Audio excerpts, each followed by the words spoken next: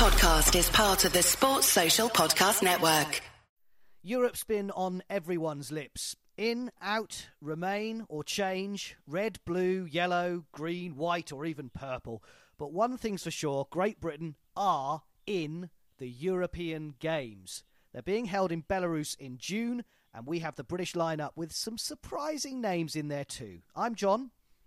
And I'm Michael, and don't forget, on Anything But Footy, we love to hear your opinions. You can email us anythingbutfooty@gmail.com.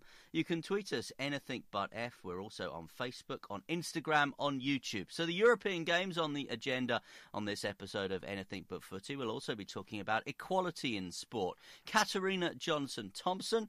We've got news of a failed drugs test as well again this week. And in our roundup, we'll be featuring the sports of sailing, boxing, rugby sevens, athletics, modern pentathlon, rowing, ice hockey, golf, and much more.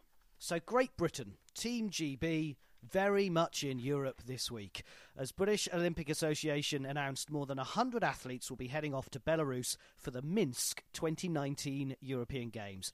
And yes, I did have to Google where Minsk was. 93 athletes have been confirmed from 10 sports, with 8 archers expected to be named over the next few days. And this is the second staging of the so-called European Games. The first was in Baku. No, I didn't remember it either. Back in 2015. But this is equivalent to the stature of something like the Commonwealth Games for most of Europe. We're talking 4,000 athletes, 50 countries competing across 10 days in 200 different medal events, with the opening and closing ceremony being held in the Dynamo National Olympic Stadium. It starts June the 21st and it ends June the 30th. And as I say, Team GB will be competing in archery, badminton, boxing, canoe sprint, cycling, gymnastics, judo, karate, shooting, table tennis and wrestling. And some big names will be taking part, Michael. Yep, Jason Kenny, I suggest, would be probably top of the bill as far as Team GB are concerned. Sally Conway, medalist at Rio at the Olympics, along with Katie Marchant, and they're both in the team. And Amber Hill as well, who won medals on the Gold Coast in the Commonwealth Games, will be going as part of the shooting squad. The 8 archers that are being added to that 93 who were initially confirmed by Team GB across 10 sports means that the British contingent will be 101. And the archers, by the way, won a bronze medal at the Archery World Cup in the women's compound event this week as well. Team GB will have more female athletes than men, and as everybody knows, and I didn't have to Google it, Minsk is where Phoebe from Friends' boyfriend lived. That's what everyone has said to me when I've talked about the European Games in Minsk. It's interesting, this one, because I think we have to say it's separate to the European Championships, which of course were held their inaugural event in Glasgow last year. And this is, as you say, is the second edition of the European Games. 10 qualifying events for Tokyo, 4 European Championships going to be held, and a lot of gold medals up for grabs again here. And basically the idea behind the European Games was to bring Europe in line with the Pan American Games, the Pacific Games, the Asian Games and the African Games. It now means that every continent has its own games. And I think for sports that you mentioned there, like wrestling, like shooting, for example, that looks like it's going to miss out on the next Commonwealth Games in Birmingham. It doesn't look like we're going to have shooting events in the Commonwealth Games. I think the European Games are a great opportunity. If you are one of Team GB's badminton players, for example, if you're in the judo team, if you're a judoka, this is another brilliant opportunity, a multi-sport event. In 2015, our medalists included Jade Jones, Nicola Adams, Joe Joyce, Duncan Scott. We know what they went on to do. So I think on the positive side, it's great for the so-called minority sports. It's great for athletes to get experience in a multi-sport event environment, especially when we're kind of 14 months out from Tokyo and the Olympics. From the negative side, I would say the expense for host cities, building venues for something like this. The Dutch, of course, pulled out of hosting.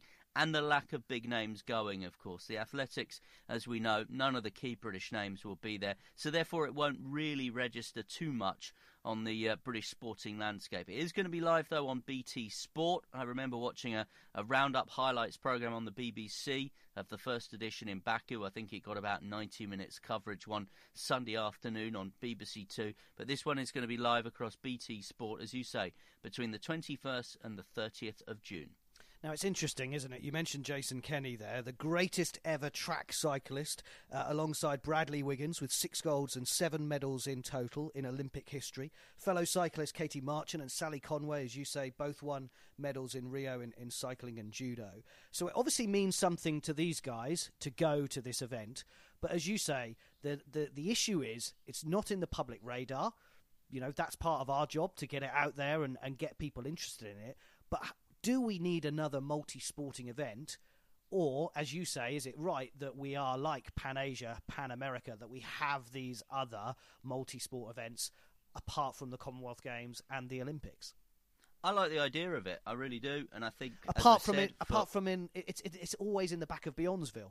So it's Minsk or Baku, which, you know, is a long way away from people in London or Glasgow or Cardiff. And that boils down to the economics. As I said, the venues, hosting something like this, having a stadium big enough to put athletics on. We've not got aquatics in 2019, but we did have swimming, diving, water polo and artistic swimming.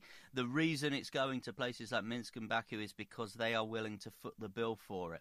I think my issue with it is we've got this European Championships, which I thought was a really neat concept and really well done by Glasgow last year, where they brought a lot of European Championships together. And of course, I think that will go from strength to strength because it incorporated major European Championships in sports like athletics. Obviously, that was held in Berlin, though, last time.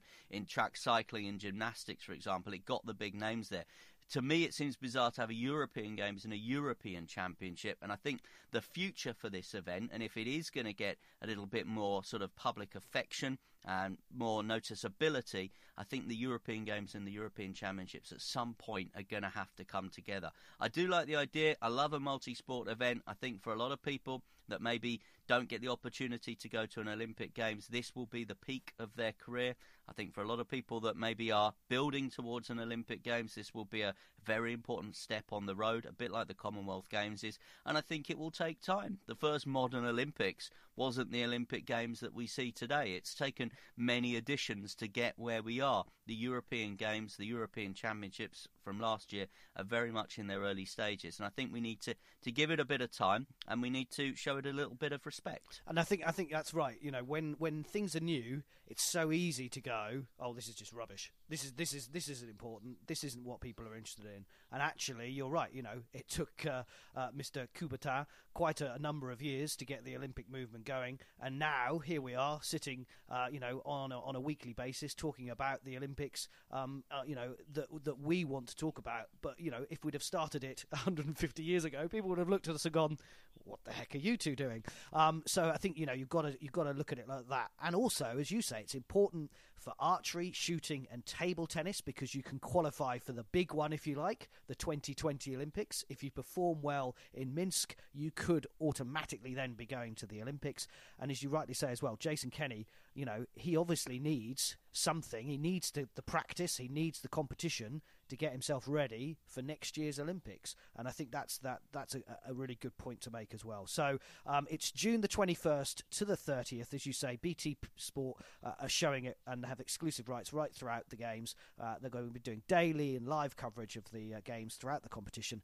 And of course, we'll keep you up to date as well here on Anything But Footy. The European Games, we're definitely in it.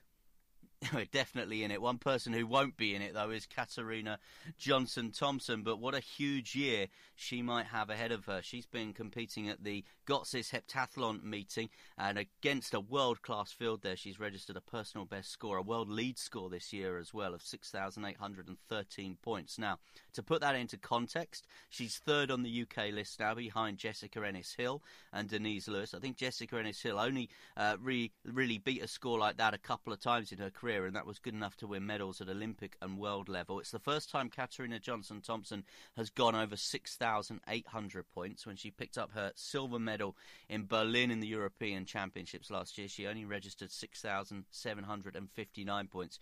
She went as high as she's ever gone in the high jump, as quick as she's ever gone in the 200 metres, and improved javelin as well, but it was still well down on Nafi Thiam. And I mentioned Nafi Thiam of Belgium, the reigning Olympic and world champion. She wasn't there because of injury. She is due back next month, but I think this is another landmark performance from Katarina Johnson-Thompson. Last year was a big year World Indoor Pentathlon Champion in Birmingham, Commonwealth Games gold medalist on the Gold Coast, European silver medal. I think her year last year was overshadowed a little bit by the achievements of Dina Asher-Smith.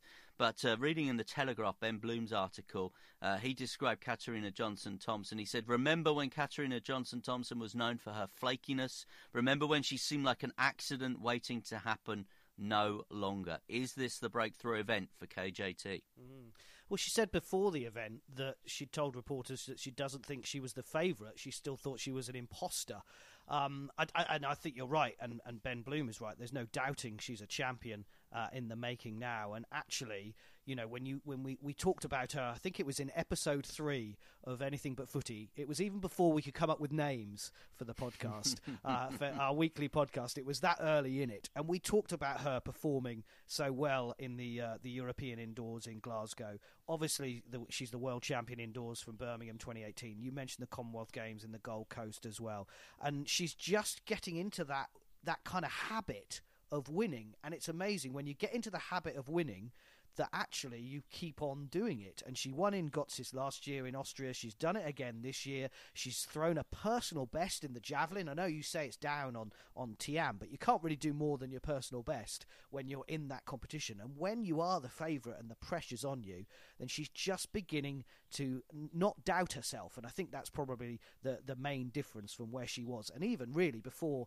this week, where she was saying that she was an imposter. But a few interesting things for you, Mike, and a question for you. So she burst onto the scene in 2012, obviously, with Jess Ennis-Hill.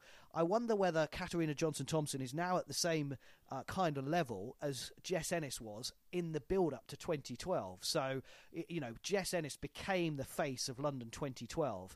Actually, Katarina Johnson-Thompson, because of her so-called flakiness, has not really been the face of British athletics, and it has been Dina Asher-Smith, who is, of course, a double European champion, and Laura Muir as well.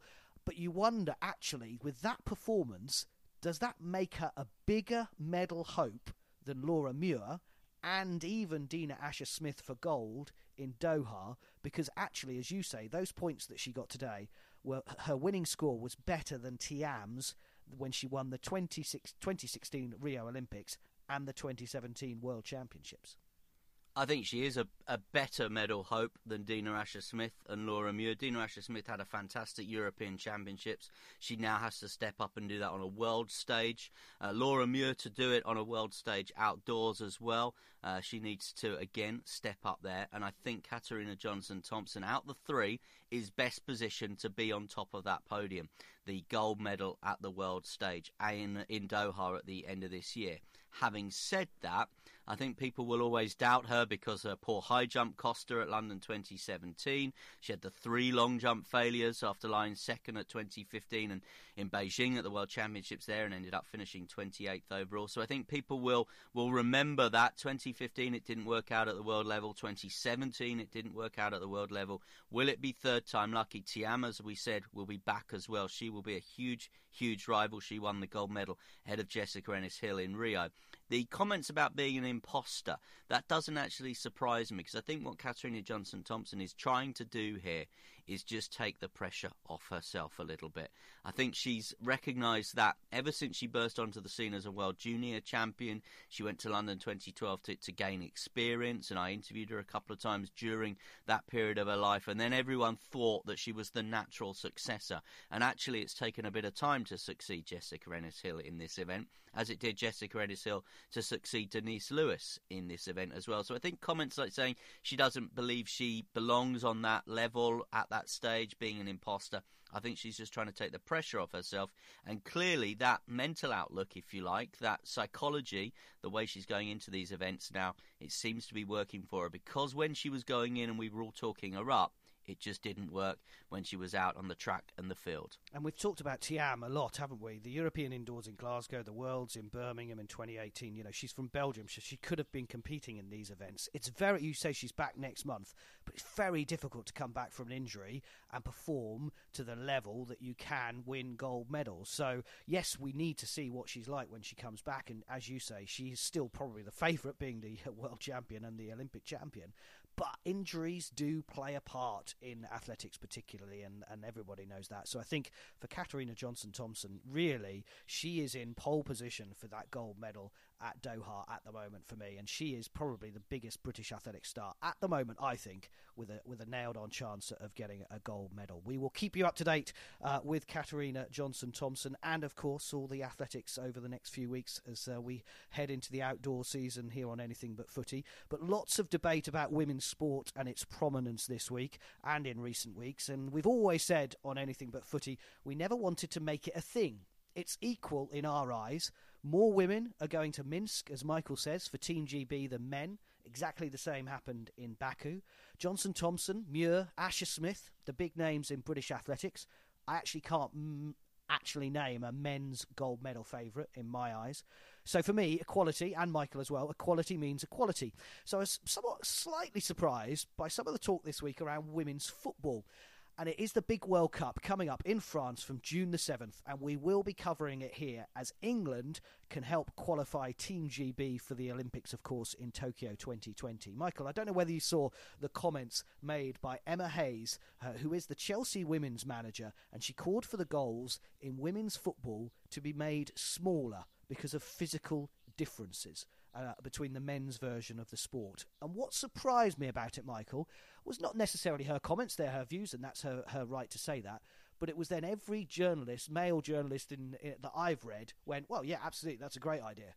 Why? Why is it a good idea? Well, I don't think the women's game necessarily has to mirror the men's game. If you look back at athletics, you don't have women doing a decathlon. You have them doing a heptathlon. Everything doesn't have to be exactly the same. And Emma Hayes has got a fantastic pedigree. The women's coach at Chelsea, of course. She's been linked with the men's team job if Maurizio Sarri was to leave. She's reached the Champions League semi-finals and she's also been third in the league this season. And as you say, she suggested maybe smaller goals because women in their physical makeup are generally smaller than the men playing the professional game of football.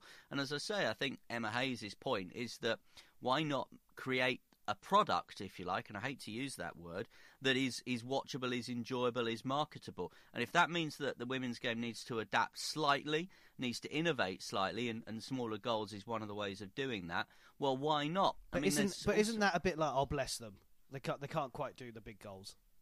Isn't it a bit patronising? I do take that point, but do you say that about athletes saying, well, they can't manage 10 events in a decathlon over 2 days, so we'll only give them a heptathlon, or bless them? Well, no, we don't, do we? Well, we don't at the moment, but arguably, maybe we should. Maybe we should be saying these are, we should be doing 10 events, and the hurdles should be the high hurdles. Not because the women compete over smaller hurdles.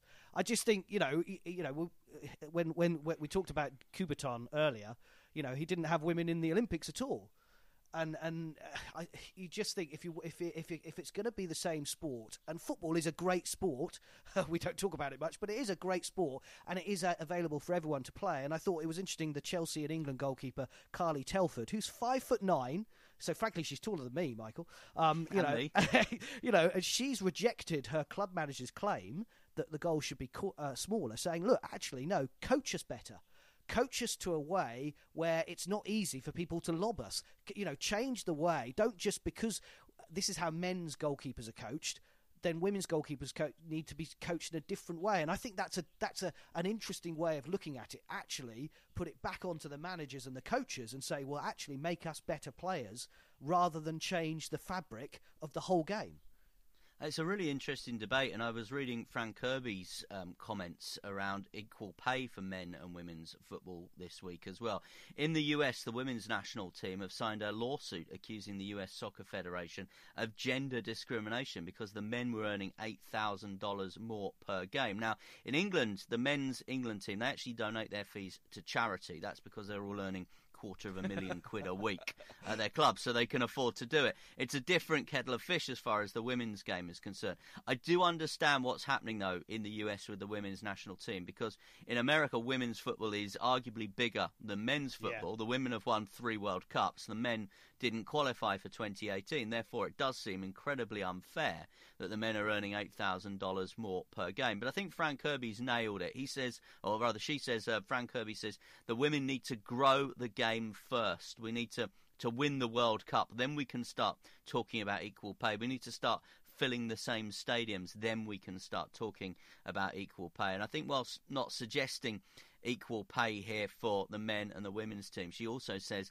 the women's team need to start working harder at getting good endorsements, getting good sponsorship deals. She has a Nike boot deal, for example.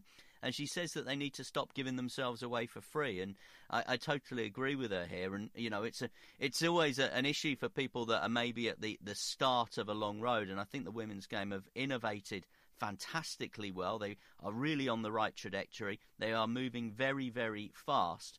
But they still have a long way to go, as we know, if they're to rival the men's game. Do you remember after England won the Rugby World Cup in 2003, rugby became the new football? Yes. And then when England won the Ashes in 2005, cricket became the new football. Well, I wonder whether this could be the watershed moment this summer. England win the World Cup and then women's football could become the new football, if you get what I mean. Yeah, no, I think you're right, and I'm really looking forward to having Team GB, assuming they qualify, which I think they will, in the Tokyo Olympics. I think it will be one of the big events, and it's funny, we always say this, that in this country, football isn't part of the Olympics, but when I was in Rio, going to the Maracanã and being in a stadium full of yellow and green shirts, obviously not Norwich City, but Brazil fans, and seeing Neymar score a goal. Leeds would have taken more, you know. Yeah, but they're not in the Premier League. But seeing Neymar scoring a goal in that stadium was one of the Olympic highlights that I will always take away with me. And I think Team GB, the fact that men aren't going is disappointing, but the women, that could be a really big story for us in Tokyo 2020, as you say, if they win the World Cup as well. There's a few more bits I want to talk about on equality, but just very quickly on football, because I watched the warm-up game that England beat Denmark 2-0 in their penultimate friendly before their opening World Cup match against Scotland in Nice. And Telford, who is the Chelsea and England goalkeeper, wasn't in goal. It was actually Karen Bardsley, and she played very, very well, so I would assume that she's going to be number one, although Phil Neville, the manager, hasn't yet made up his mind. As we know, Phil Neville, brother of Gary, not for the success he had at Manchester United.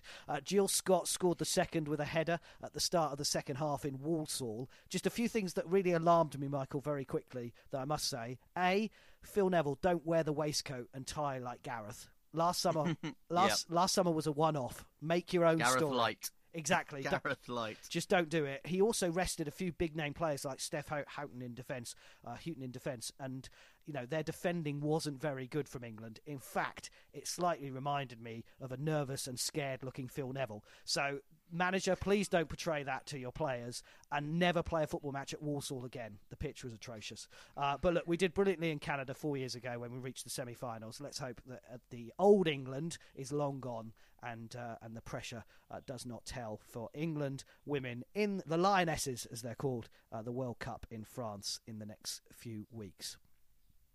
Yeah, well, the good thing about Walsall, of course, is it's very handy for the M6. So that might be. And I'm just mindful of when Gareth Southgate was asked why England played a friendly ahead of the World Cup at Ellen Road in Leeds, and he said, "Well, because I live in Harrogate." So these things maybe just come into the coach's mind, and maybe Phil Neville thought, "Well, I can get an early getaway by playing in Walsall." It's interesting this week as well. Just a couple of further points on this. Emma Hayes, as we said, linked with the Chelsea job if Maurizio Sarri leaves. I think it's a very, very long shot that she would actually get that. But, in terms of coaching a football team, what you want from your coach is to be able to tactically set up a team, to be able to manage different sort of eventualities in a game, be able to deal with personnel, sign the right players, identify and nurture talent, and sex shouldn't be a barrier to that, should it? I remember Hope Powell, when she was the England manager, she's now, of course, with Brighton women's team. She was sacked by England after a bad performance at Euro 2013. She was linked with Grimsby.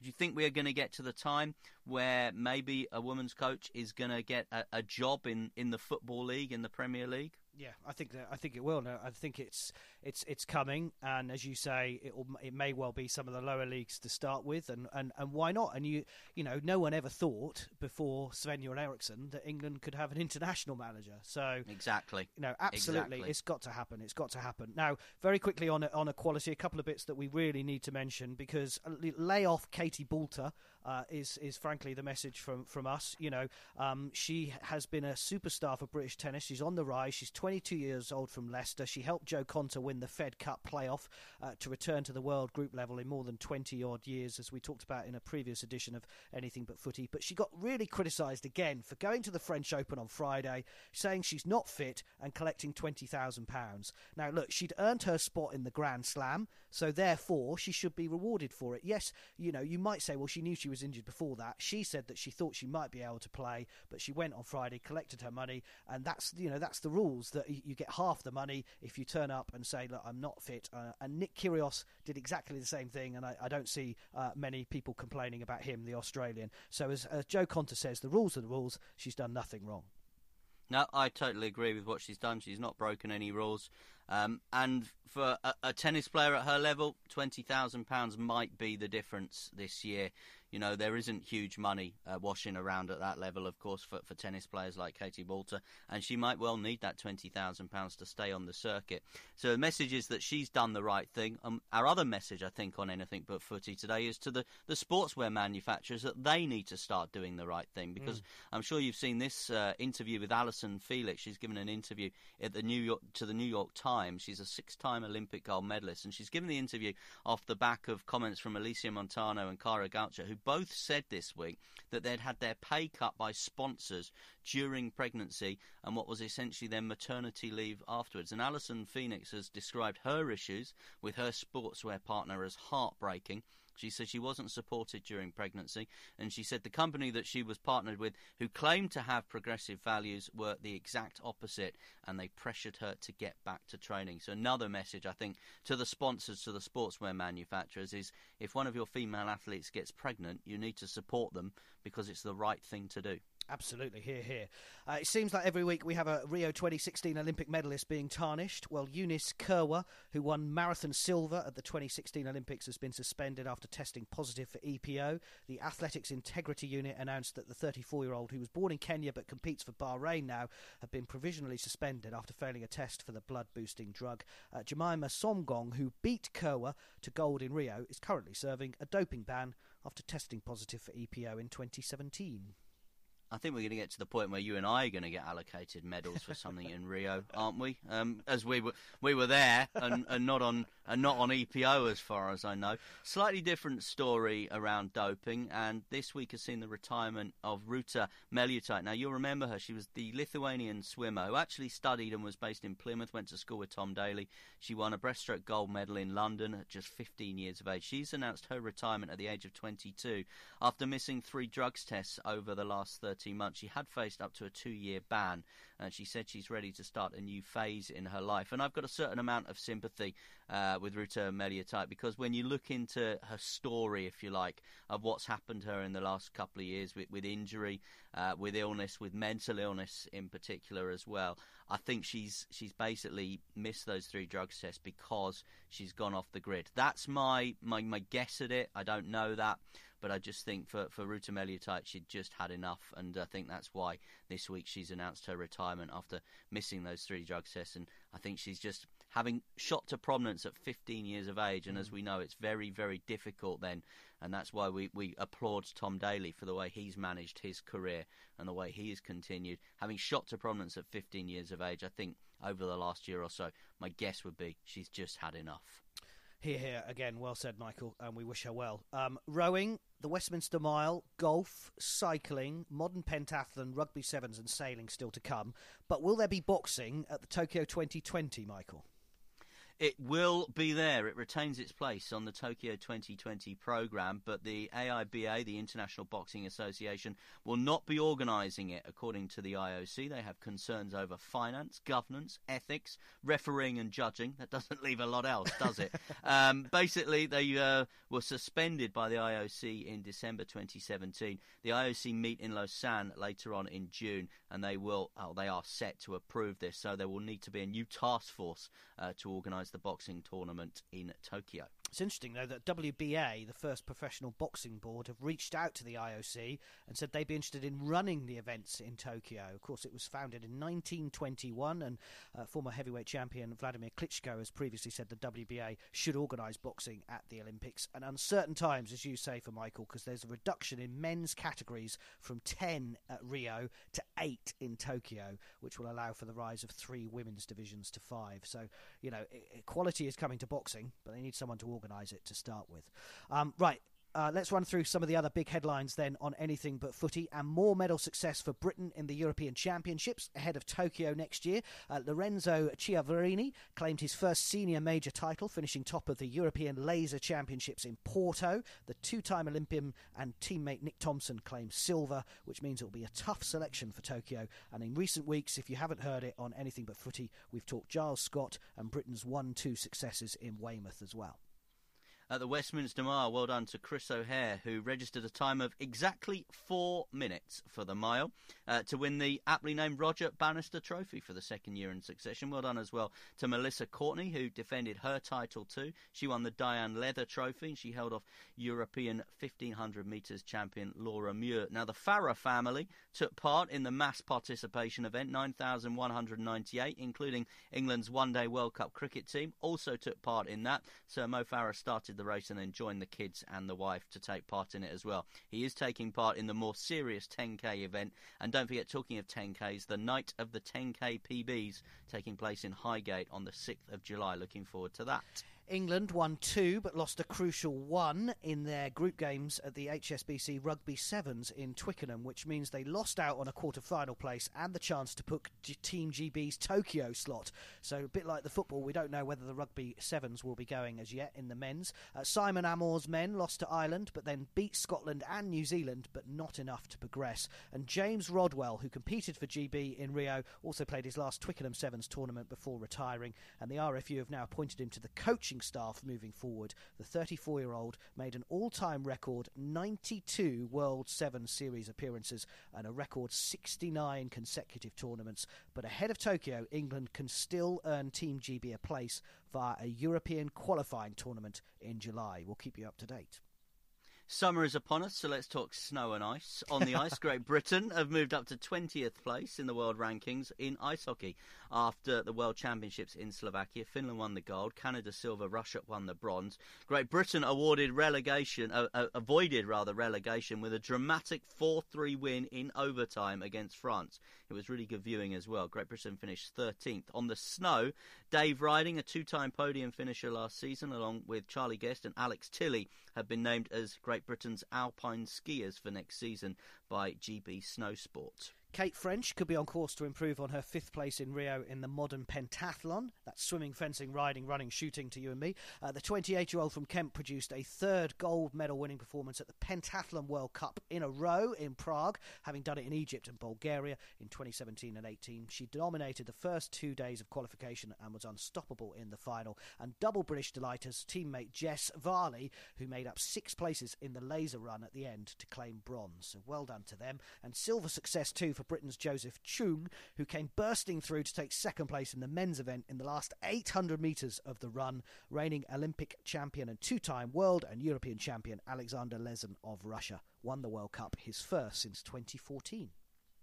Congratulations to Annabelle Dimmock in golf. She's won her First Ladies European Tour title, the Ladies Open in France. It's her first title after 5 years on the professional circuit. Big breakthrough moment then for Annabelle Dimmock, who, hey, who knows, might be representing Team GB in the golf in Tokyo. It also means she qualifies for the final major of the season on the same course later this year. And 49 athletes have been selected to represent Great Britain at the 2019 European Rowing Championships in Lucerne in Switzerland. Zoe Lee has moved back into the women's 8 from the Quad Sculls, the boat she won silver at the 2016 Rio Olympics, and she's joined by teammate from there, Karen Bennett. And reigning Olympic champion in the men's 4, Mo Sabihi, is in the powerhouse in the men's 8 as well. Brendan Purcell, who's now British Rowing Director of Performance, said our main focus is definitely on the World Rowing Championships at the end of August. However, we want to qualify as many boats as possible for the Olympic and Paralympics, and the European Championships will provide a good indication as to our speed and how that compares to some of our biggest rivals. It will be a big weekend for British rowing. And at the World Cup canoeing in Poznan, Liam Heath was amongst the British gold medalists. He is the Olympic champion. Of course, he won his gold medal in the K1 200 metres. And looking ahead to this week as well, we'll be just keeping our eye on Simon Yates in the Giro d'Italia in cycling. He is comfortably in the top 10 of the general classification after yet another podium finish. So Europe has dominated the agenda. One thing to be positive about in sport: we're very much part of it and will continue to be at the top medals table. Sports Social Podcast Network.